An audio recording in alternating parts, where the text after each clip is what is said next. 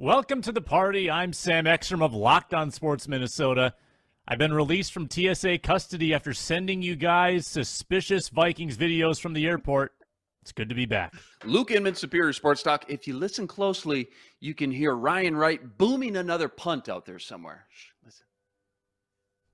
Arif Hassan, Pro Football Network. I ain't afraid of no ghost. Luke Braun, Locked On Vikings. I am.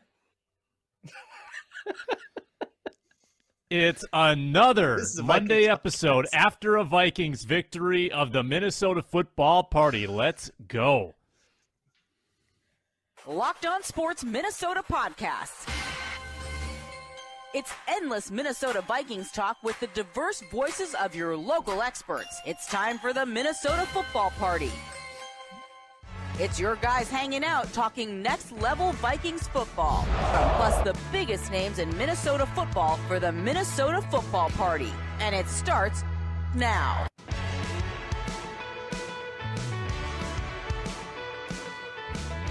Thank you so much for tuning in today. The Vikings are 5-1, and my name is Sam Ekstrom of Locked On Sports Minnesota and The Ron Johnson Show, joined as always by this foursome of fellas talking Minnesota Vikings football endlessly for the next hour.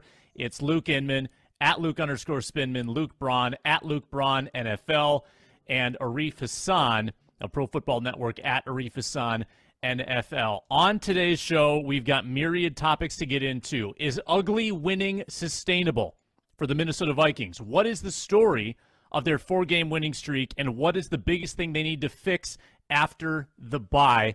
How much credit does Kirk Cousins deserve for the 5-1 start the Vikings are currently on? Before we get into it, a reminder that Locked On Sports Minnesota is available on the Amazon Fire and Roku apps. You can download those for a seamless viewing experience and get all of our shows on Locked On Sports Minnesota, the Minnesota Football Party, of course, the Ron Johnson Show, Superior Sports Talk, and the Locked On Vikings postcast hosted by Luke Braun. Luke and I talked yesterday about the Minnesota Vikings going to 5-1, and Luke Braun, I'll start with you today. What is the story of the 4-game winning streak on which the Vikings are currently on, with each win seemingly of the ugly variety? What do you make of it? I'll defer to Patrick Peterson, who's talked about this a couple times. Zimmer used to talk about it a lot too. They are learning on the go, but they're learning after wins. If they can find something that they can get a little better at every time, if they can just clean up 10% of their mistakes every time, by season's end, I think they'll be able to become a team that we can take a little more seriously than we can take right now. But winning in spite of all that and having all those wins in your back pocket is great. So they get to go home with a win and then still work on their things. That is a great spot to be. And whether or not it's earned or sustainable or whatever, the position is great. Vikings are second in the league in one-possession victories, behind only the New York Giants. And I think people nationally look at those two teams and they say, frauds, you're all fakes. Luke Inman, is there such thing as a fraudulent 5-1 NFL football team? I mean, you are what your record says, right? But I just go back to what Luke mentioned, that, when you go all the way back to the last 2 years under Zim, and they lost so many close games that they probably should have won. Well, you bring KOC in, and honestly, it's more or less the same cast, right? Like you swap Barr out for Jordan Hicks, Michael Pierce for Jordan Phillips, but offensively pretty much the same exact starters. And now they're winning games versus what they did under Zimmer. It was Harrison Smith who said KOC, when he got here, he really dialed everything back, simplified things, and just hammered those end-of-the-game situations where they got burned under Zimmer in those last 2 minutes. And that's allowed the defense not to think so much and just go react and go play. Offensively, when they need a drive, no matter how bad the offenses look, Kirk has just showed up, drives the team down the field, and gets it done. And The third factor, the special teams, just in general this year, has just been really good. And they're always a huge deciding factor in close games. So more times than not, when the team lost those close games, it was the defense failing those last 2 minutes or the special teams, missed field goals, missed extra points. Those two areas have improved just enough to turn those losses into wins. A lot more to talk about the other 58 minutes. That makes you think it's probably not sustainable. But I also just feel like, just in general, I think maybe Arif brought this up last week, the quality of NFL play this year has just been really down, and sometimes actually just bad.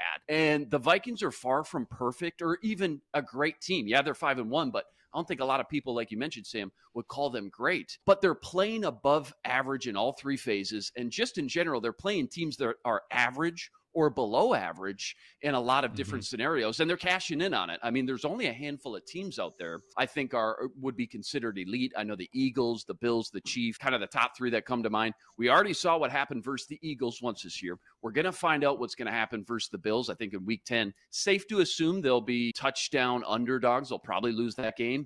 But the drop-off from those elite teams to the rest of the league, it seems so big this year compared to other years. And the Vikes are just taking advantage of that. They're piling up wins, and they're trying to keep improving every week, like Luke mentioned, in the meantime. Yeah, Arif, I want to get to you here. So all of these can be true.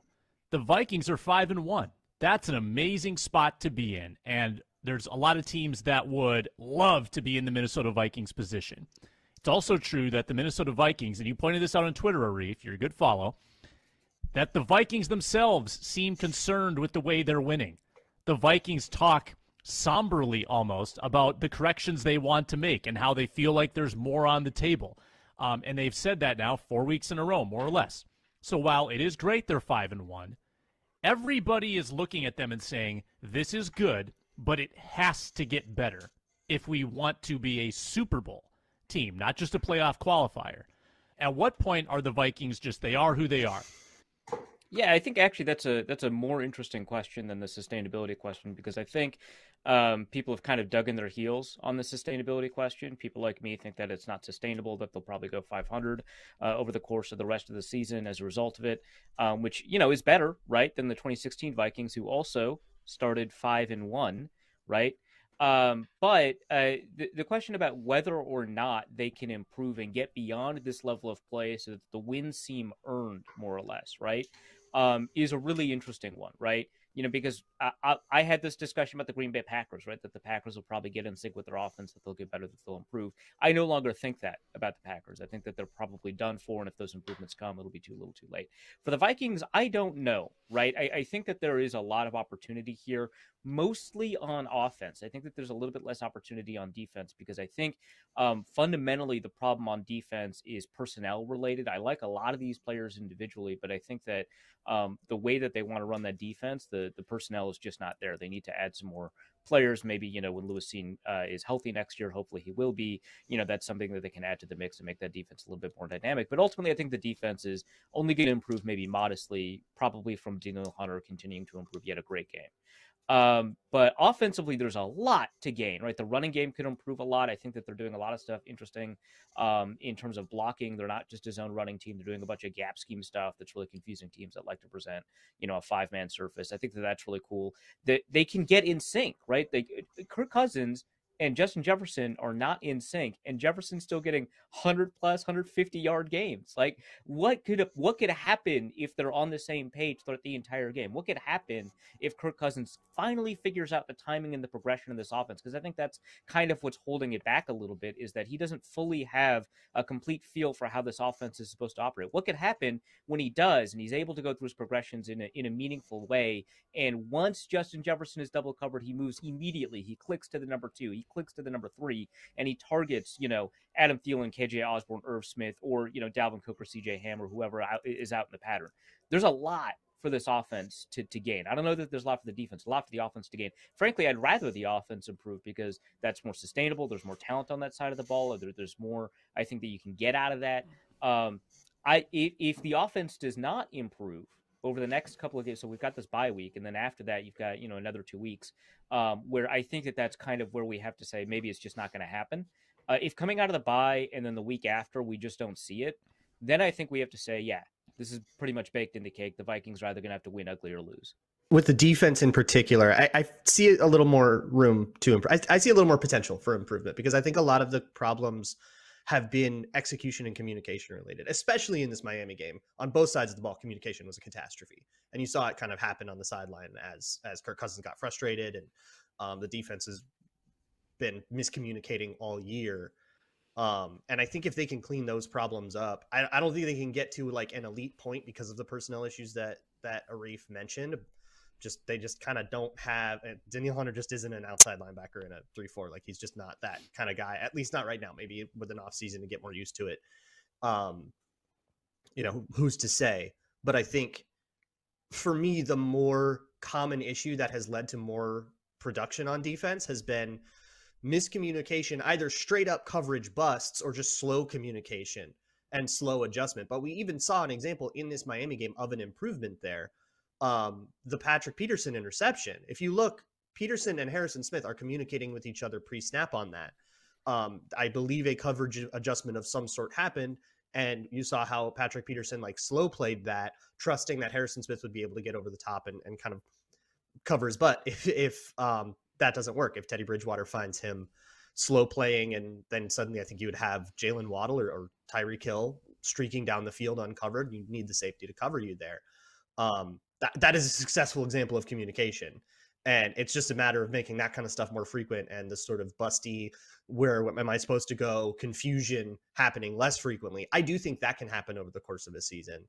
And if it doesn't, like, again, I agree with Arif in that if you see the next like 3 games after the bye and they just don't look better at all, it's like, okay, they're just not going to figure this out, and it probably needs to be somebody else in the slot or whatever. But I do see that there is a potential, if they can kind of slow everything down on the bye here, self-scout well, and work on that communication, then I think they can shore up a lot more of the issues than it looks like on first glance with like soft coverage and scheme stuff. Because a lot of that softness is guys being out of position because they didn't like pass it off right. Yeah, a lot of the softness is that Peterson runs a 4.6. I'm just saying. When Cameron Dancer plays Cam. I'm just saying, dude. I'm just saying. I'm not saying. And that's not relevant to the future of the Vikings anyways, because Peterson's like definitely done it this year. Definitely? You think he's definitely? I don't know. He should be. I think he's going to be year to definitely year. strong, but I don't foresee him in purple, at least as a starter.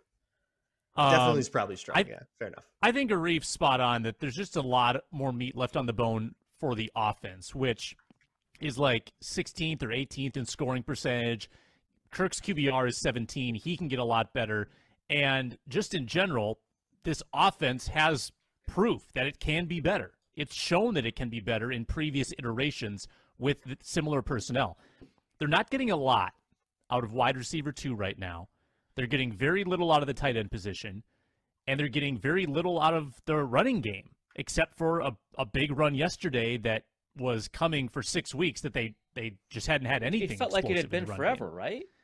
How long has it been since we saw 40? Awful. That was one of the worst run games days I've seen. His longest run up until that point was 16 yards, I think, right? Yeah, he had the 22-yard right. lateral pass the week before from JJ, but 16 yards, and he's a boomer bust kind of home run hitter. And when you don't get that big chunk or big splash play or big home run play at least once every other game, am I asking for too much here? Can I get one every other game? To see 5 weeks go by and not get one, finally got one, that felt good. But I think you're right, Sam. A lot of the offensive issues, I think they start with the running game. What are they averaging? Under 4 yards per carry. And again, Dalvin Cook not giving you those big splash plays, not getting a lot. I'm interested.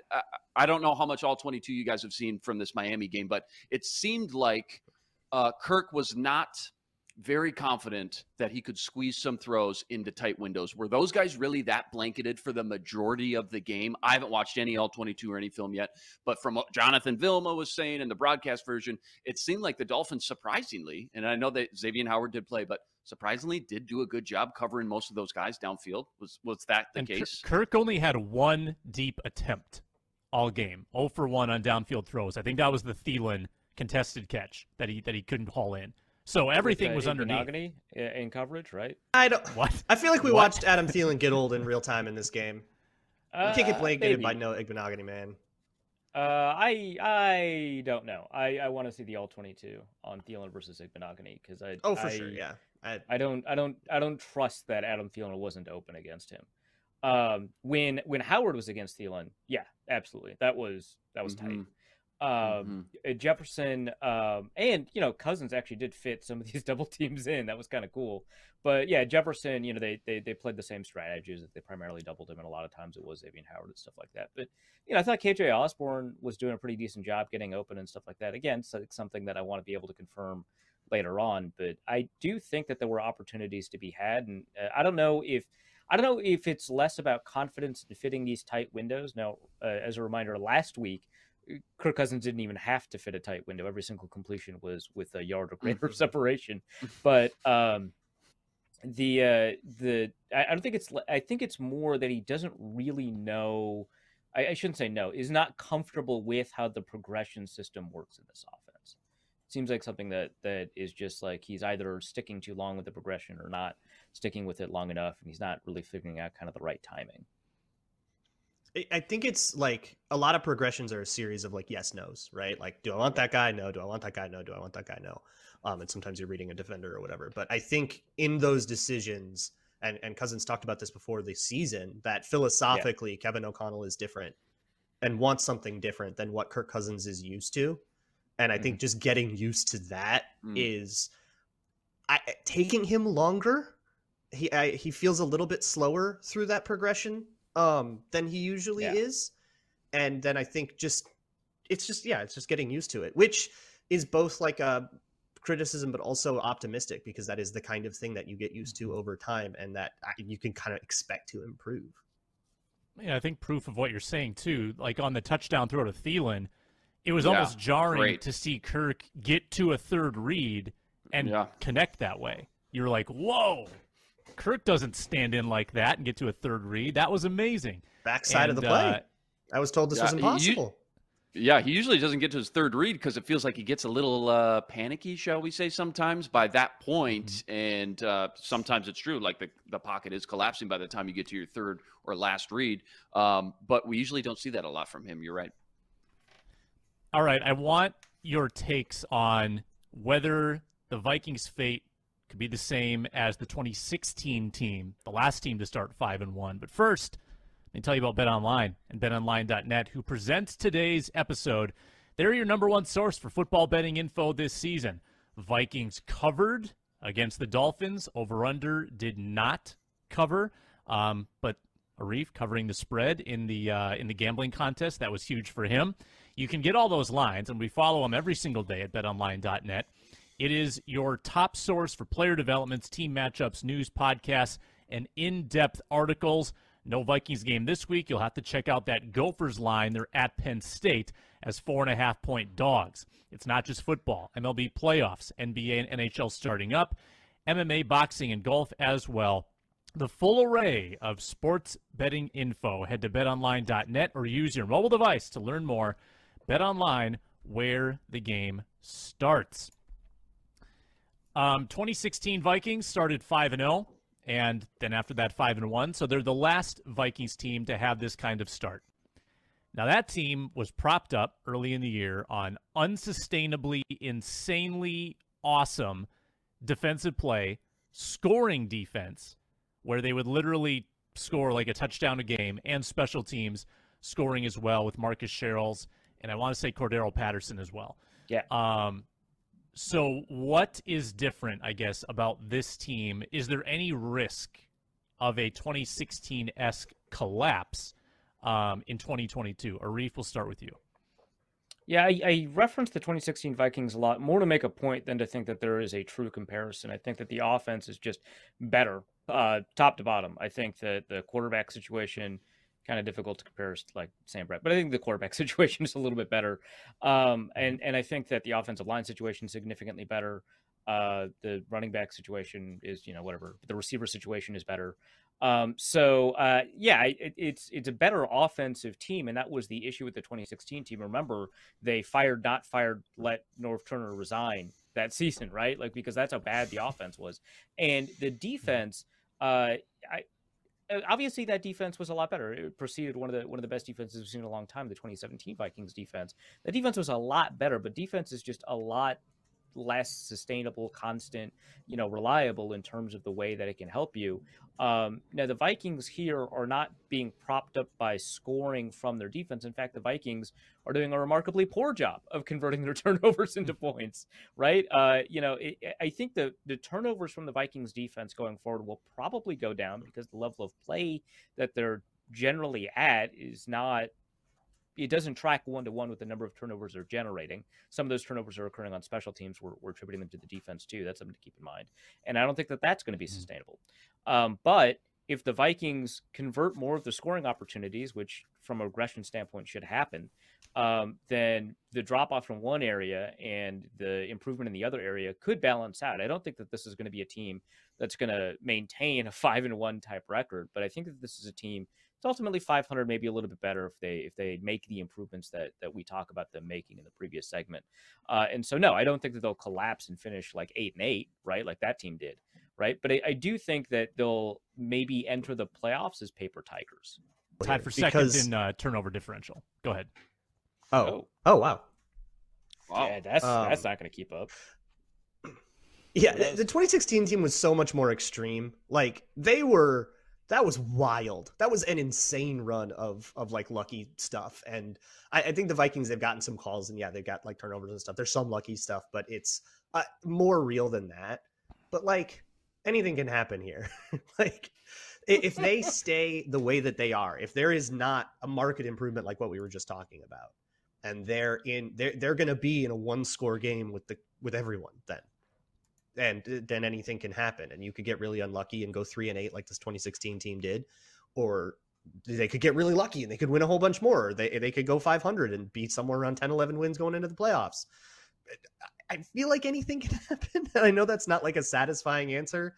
It's like a non-answer, but I don't think this team has it. It's the cardinal rule of the Vikings that you never get to know if they're good or not. Ever. You're never allowed to know if they're good. And we still don't know if they're good or not. And we never will. It's just, that's what God says. On our deathbed. I feel like in 2010 we knew. I don't know. Are they good or not? a mere decade ago. They take on the identity of their quarterback. God let us know. Is Kirk good or not? Yeah. That's really the ultimate question. Yeah. Beep, flatlining. Beep. Oh. Well, Spinman, if they do regress to like a 500 type team, like Arif says, if they go 500 the rest of the way, that still gets them 10 or 11 wins. And then we're probably having this question. We'll say, well, that's a pretty good number. Are they good? Can they make a playoff run? I mean, that might be the question we're asking all season. Yeah, and I think after starting 5-1, and then if you end up going 500 the rest of the way, yeah, you're going to backdoor yourself into the playoffs, but you're probably not going to feel great about it. Just feel like at that point, you'll kind of know who the Vikings are. And remember at the beginning of the season, like that's kind of what a lot of people expected. Maybe like a 9-8, 10-7 kind of season. Probably make the playoffs, probably get booted early in the playoffs. And, year one under KOC and Kwesi, chalk it up, pretty solid, about what we expected. Pretty good year and a lot to build off of. I think when you look and compare it just to the 2016 team, I was just looking at a couple box scores. They opened this season up. Eric Kendricks pick 6 on the road against the Titans. Marcus Sherrills had 2 punt returns in the first 4 games. That stuff's just not sustainable, like Arif mentioned. And this team is at least, yes, they're winning close games. Maybe it's not sustainable, but offensively and defensively, it seems like they are slowly, gradually getting better. And that's the one thing that you hope you can kind of lean your hat on, especially going into this bye week here and getting this extra week of preparation. Hopefully they come out. And I still think maybe as bad as the communication, like Luke pointed out, on defense has been, and a lot of the execution at times, there still was a lot to lean on here that maybe they are showing some improvements. You mentioned the good communication between Patrick Peterson and Harrison Smith. Finally, 32 pressures, 13 quarterback hurries. We've been banging the table. Where's the pressure up front from this unit? Maybe this game against Miami was the game we can look back and circle and say, that's kind of where it all started for that defense. They started to slowly put it together and started to figure out, and hopefully come out of this bye, they continue to kind of build off that. Helps to have a pass rush, that's for sure. For second in the NFL. Daniil and Za'Darius. Wow. Both were 90-plus on PFF with 17 combined pressures. That is pretty good. And the defense had to play like 78 plays in that heat, which is Yeah. absurd. Yeah. Let's do a little rank Patrick 'em. Jones even got in on the action. Patrick a little bit. Jones That was getting in nice the to see. mix. Yeah. Yeah. Big day for him. Your guy, Luigi Villain, got in the mix as well. That's 17 So, snaps. if you look back, I think. He I sure think did you're see right. The field. He was on there with a head, running around, having fun. 6 games in, and the Vikings are 5-1 by the skin of their teeth. I'm curious on your 3 biggest moments from the first 6 games of the season that have the Vikings where they are now. Like, what were the pivot points that got them here? I think I'll kick us off with this. Dan Campbell kicking a field goal on 4th and 4 might have changed the season, right? Because at that point, you're 1-1, and you're looking awful against Detroit. And if Dan Campbell goes for it, the way they've been playing, they might end the game right there. The Vikings might be 1-2. And I'm a big believer in the butterfly effect. I don't know what happens after that, but it might not be as pretty. Like, you go to London after that, you're so much more distraught and downtrodden. You're 1-2, and I'm not sure you do enough to win by the skin of your teeth in that game, right? Like, so I think that the Detroit sequence of events completely influenced the way the rest of the season went after that point, with 3 victories that came following the Detroit win. Any thoughts on that? That was not on my list. That's actually a really good one. I like that a lot. It's always tough to gauge kind of the direction that like the cascading butterfly effect will have. But I think that one's interesting because I think it also changes the course of the Lions season. What, they're 1-4 right now, right? Dead in the water after the Patriots blanked them. Yeah, that team has a totally different vibe if they end up picking up that game. So it changes the direction of the NFC North, I think, in a really significant way too. What was on your list, Arif? Sounds like you prepared well for this. I'm excited. Not super well, but I had some thoughts when I saw the email. Which I saw the email yesterday. I did think about it, right? No, the 2 that came up immediately in my mind were, one, the first game of the season, Justin Jefferson's 36-yard touchdown. He should have been out at the 5, right? Like, just the way that play played out, the angle of the defenders, the way that Jefferson caught the ball, where the ball was, just what the play was. And muscling in that final 5 yards for the touchdown, one of the more impressive receiver plays that we've seen, in a way that doesn't really show up in a highlight reel, like an impressive, like George Pickens style catch does, right? Like, that was an incredible play to me. And I think that that's the kind of play that instills the confidence that a lot of fans have in this season, a lot of the Vikings have in themselves. I think also on the flip side of that, another Justin Jefferson play, the Darius Slay interception in the end zone against Justin Jefferson, which immediately was following a pass deflection that should have been an interception. I think that demonstrated to the Vikings, and I would hope Vikings fans, that the team is not elite, right? The team is winning. They're winning ugly. They can be good, but the team is not elite. They had a lot to fix. So those 2 were, I think, really critical moments for me in terms of kind of deciding what this team was. And then I just kind of think the general tenor of this London game, right? I think that up against a backup tackle, two backup receivers, a backup quarterback, a backup running back, and a backup safety, right? The Vikings gutted out a win, right? Great. Good position to be in. You should not need to gut that out. So those are kind of the 3 things that kind of define the season for me. A really great moment that tells you kind of what the ceiling of the team is, a really poor moment that tells you where the weaknesses of the teams are, and then I think a pivotal moment that tells you what the team has demonstrated itself to be. I just want to briefly focus on your first point, because when we have the argument in 10 years about Justin Jefferson versus Randy Moss, who was a greater Viking, who's a greater wide receiver, one of the things that will be a clear win for Jefferson is that he finishes plays so authoritatively. And Kirk Cousins talked about this early in the year too. He lays it on the line, and he's never been hurt, so he's never had to change his style of play. That Percy Harvin-esque almost. He Not goes quite that after build, the end but zone. the aggression. And the first, he's got just amazing like body awareness and field awareness, field position awareness, and he knows where he needs to go. He takes the angles to get there. and he tries his absolute hardest while protecting the football. Randy Moss is trotting out of bounds to avoid the hit. I mean, that was just Randy. Yeah. That was part of his makeup. Justin is so impressive at that. And yesterday, he almost did it again. He almost scored on that crosser on a similar type of play. Other a little bit of an Adrian Adrian Peterson mentality. I just yeah, like that. Every play is a thing touchdown. on that. Adrian Peterson thing.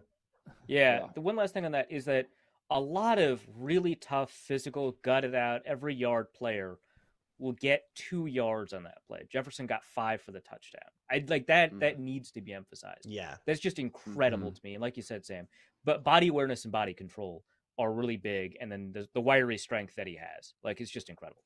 Yeah.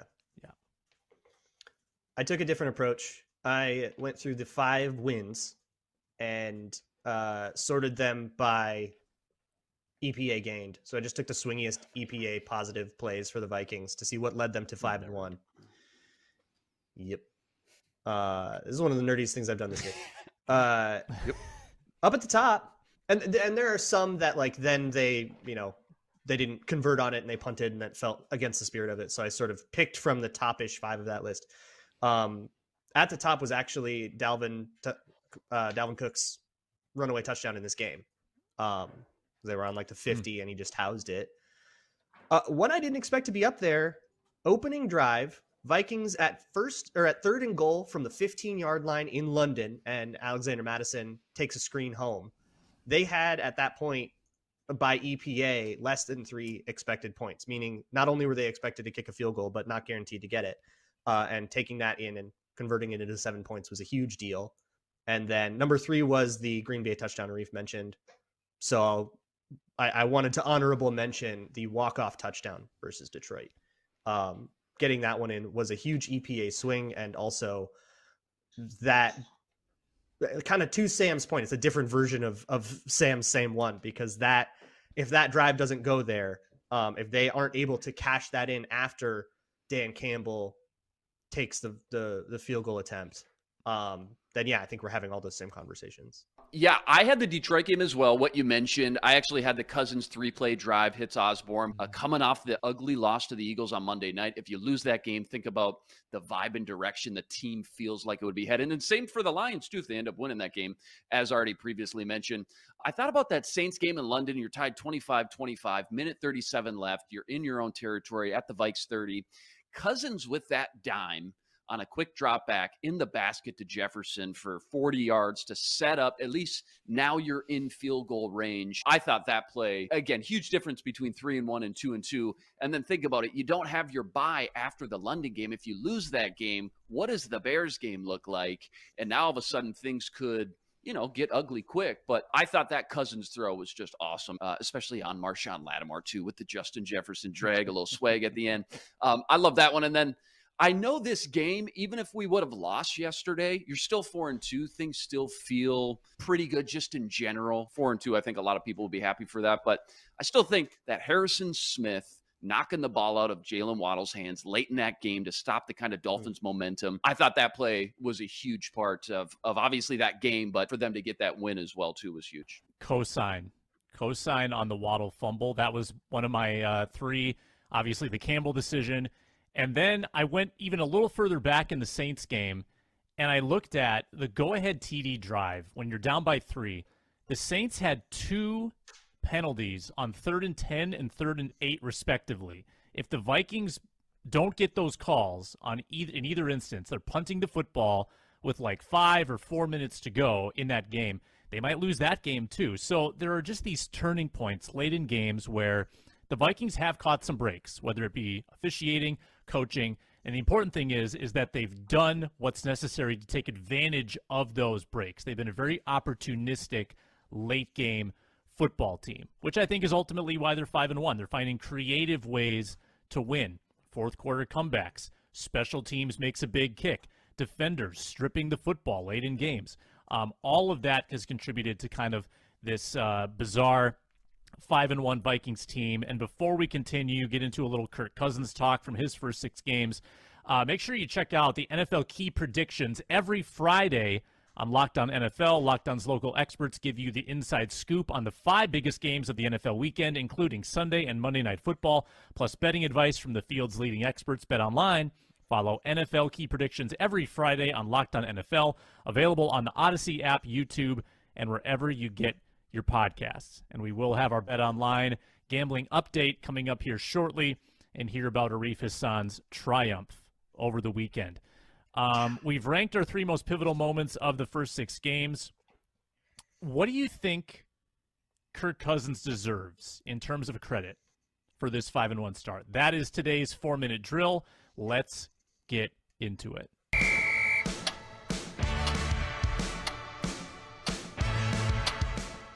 Thanks for that, Matt. 4-minute drill. Kirk Cousins. What percentage of the credit do you give him for the 5-1 start? We'll begin with Luke Inman with 1 minute on the clock in the 4-minute drill. Well, the stats aren't great. 66% completion percentage, 9 TDs, 5 interceptions, but multiple come from behind wins. That's probably what matters the most at the end of the day. He's far from the only reason why this team is 5-1, so he can't get all the credit. Defense bailed him out yesterday. Special teams has helped them win a game or two this season. And Kirk has a great supporting cast around him, too. One of the best receivers in the game, Adam Thielen, Dalvin Cook, probably the best offensive line he's ever played with. So all in all, great supporting cast. I say he's filled his role about what we expected from him to do this season. Plenty of things need to improve, far from perfect. But when the game's been on the line, Kirk puts those marching boots on, and he balls out 11 for 11, 140 yards, 2 touchdowns on the 2 touchdown drives yesterday. Something about the guy flips on a switch deserves some praise. Not all of it, but in a game that probably overvalues the quarterback for good or bad, Kirk should get his fair share of credit for this 5-1 start. I'll say 72% of the credit. Is that what you asked, a percentage? You need a percentage? Yeah, and I have no clue 72. what percentage you would give a single player for Exactly. a 5-1 start, but 72 is the answer. You'd give him 72. Luke sets the bar. Okay. Onto a read. This is analytics. this is how analytics works. So Kirk Cousins ranks 19th in adjusted net yards per attempt, a measure that includes yards and sacks, as well as touchdowns and interceptions, tracks them to historical quarterback performance, and then also ranks 17th in combined completion percentage over expected and EPA. This tells us that Kirk Cousins is playing like an average quarterback, at least against the competition that he has, despite the fact that the Vikings rank 5th in pass block win rate. He has Justin Jefferson, he has Adam Thielen, he has KJ Osborne, not using them enough, in my opinion. And also, this is a situation where, of course he's got these fourth quarter comebacks. That's great. They should not be in those positions. The Vikings are one of the worst in the league at red zone conversion rate.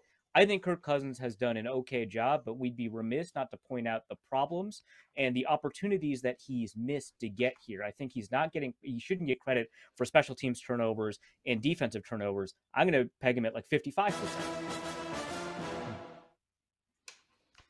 Luke Braun. I'm working on such a different framework because I feel like quarterback at best is responsible for like 30 to 40% of a win. So it's going to be a way lower number than everybody anyways. The but defense has negative different. EPA, right? So to make up for it. Yeah.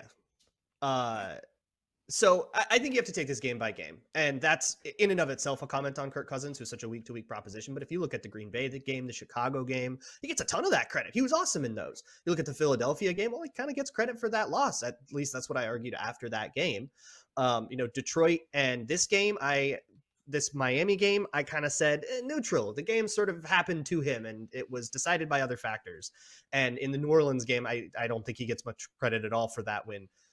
So it's a game-to-game thing. So I would say if a quarterback is normally responsible for, like, a good quarterback gets 40% of the credit, a bad quarterback gets 20% of the credit, I give him like 33.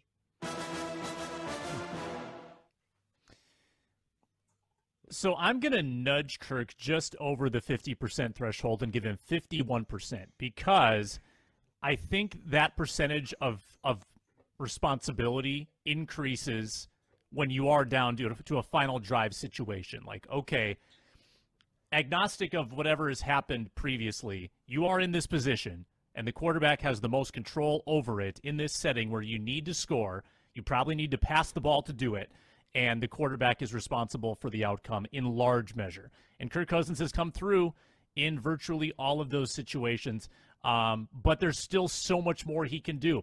He's got sub-50 QBRs in 4 of the 6 games. Luke mentioned the 2 he was good in, the Bears and the Packers, and he gets full credit for that.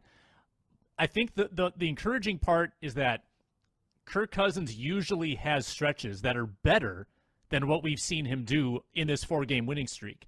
Maybe it's not Kirktober this year.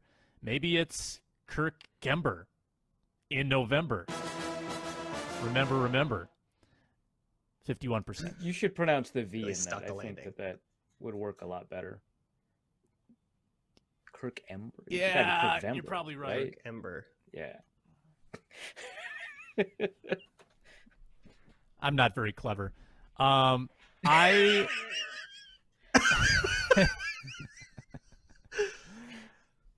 Luke. We've lost Luke. I'll be back. Tell me when Sam gets better. diving. So when I was gone, did you guys decide how Arif is going to get punished for going in the red in our gambling contest? Was that discussed? Because I was not. I believe we've notified. settled on the quarterback combine. I thought that was the loser punishment. So that's the loser of the overall contest. I thought that was okay. Yeah. But because Arif dipped into the red, he went negative and had to get another loan, basically. That's going to need to occur. That being said, Arif has a massive week in our gambling contest. He goes 2-0 with $900 on the line. He bets on the Vikings and covers. He bets on the Bucs Steelers under and covers. Goes 2-0 and takes the lead from the depths of Just like bankruptcy. that. We Wow. knew this was going to happen. He kept upping It's his incredible. bets. He It's kept like I doubling down. had We knew it. a vision in mind of how to gamble in these situations and then executed on it. Crazy. And if you at home are in the negative in your gambling habits, just keep doubling down. That's If your Arif name was Hassan's Luke, advice to you. As You went interpreted for Luke. 0-4. If your name was Luke, you did not get a game right over the weekend. Both Lukes went 0-2. Should work on that. And Sam just keeps treading water, slow and Be steady. better. 1-1. Should not have bet on the Packers, though. That was dumb. So, Arif. Oh, and you're I don't- lucky I- too. I think we discussed this, Sam. You're lucky too because Mhm. your original over under was Luke Braun's over under, but he already took it. It was the Panthers Rams over, Mhm. but he already took that. So your second was the Bills Chiefs under, and you hit that. So without that, you would have been 0-2. So that saved you. Big thanks to Tom You're welcome. Schreier for executing the bets correctly, too. Tom Schreier coming up big as my consigliere in this case. Not often we get to So- say that about Tom. Mr. Dependable. Mr. Reliable. He'll be at Lifetime in 8 minutes on that bicep trash shot machine. He's consistent. I love him. Like, comment, subscribe to the YouTube channel, Locked On Sports Minnesota. If you leave comments, not only can you tell us why our opinions stink, but you can also help other people find the show by leaving comments. That helps. Like the video and subscribe to the channel, please. Locked On Sports Minnesota. Let's get into our party fouls for Week 6, and then we will wrap the show for today. Let's do it.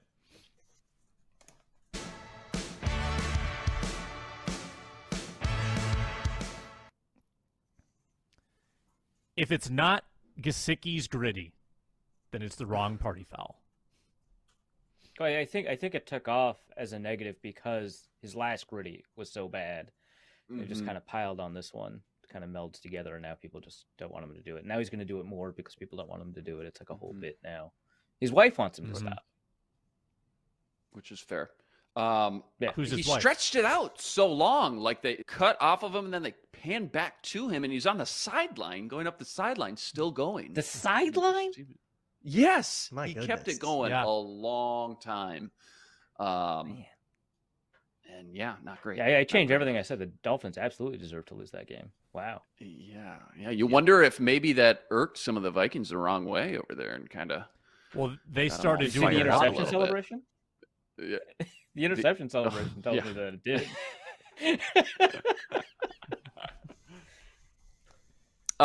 Did you guys see the Patriots-Browns matchup?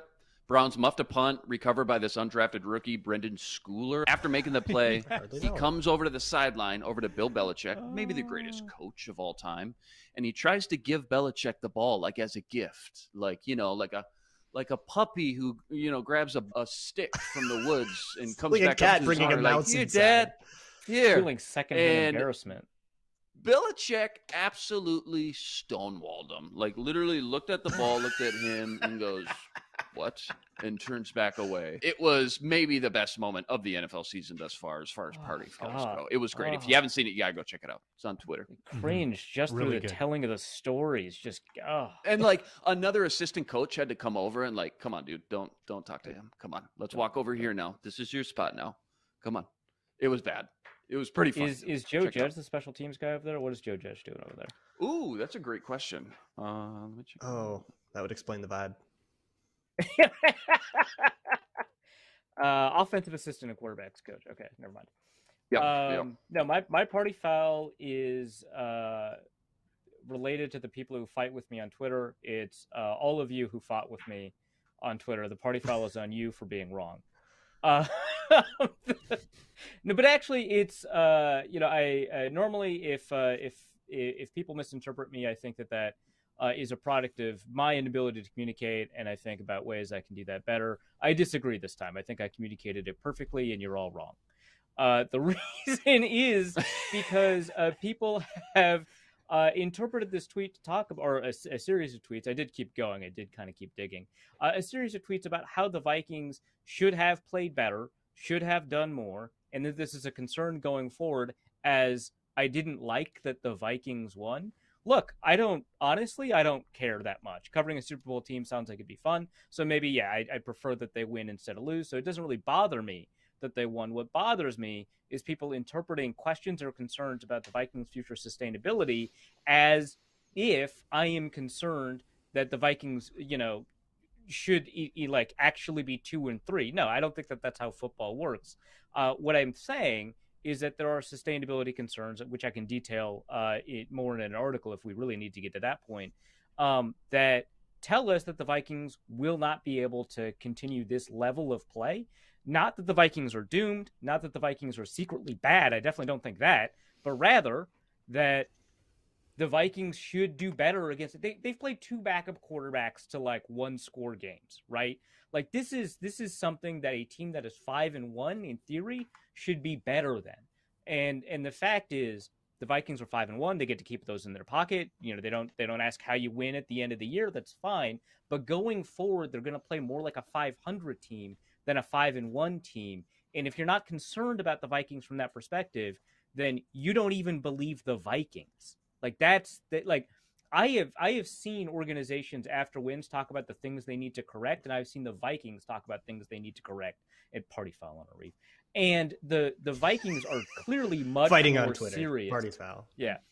The Vikings are clearly much more serious about their own concerns than a lot of these teams that are like, yeah, we won, but we need to clean some stuff up. I've seen that all the time from a bunch of football teams, and the mood is way different when the Vikings talk about it. They know they're escaping with the skin of their teeth, and I am glad that they know this is a good attitude to have, but it is so weird that fans don't believe them when they say that.